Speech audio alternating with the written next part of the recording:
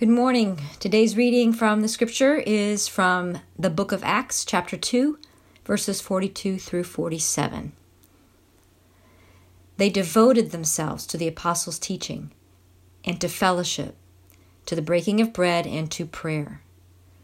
Everyone was filled with awe at the many wonders and signs performed by the apostles. All the believers were together and had everything in common.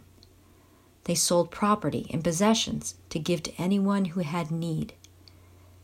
Every day, they continued to meet together in the temple courts. They broke bread in their homes and ate together with glad and sincere hearts, praising God and enjoying the favor of all the people. And the Lord added to their number daily those who were being saved.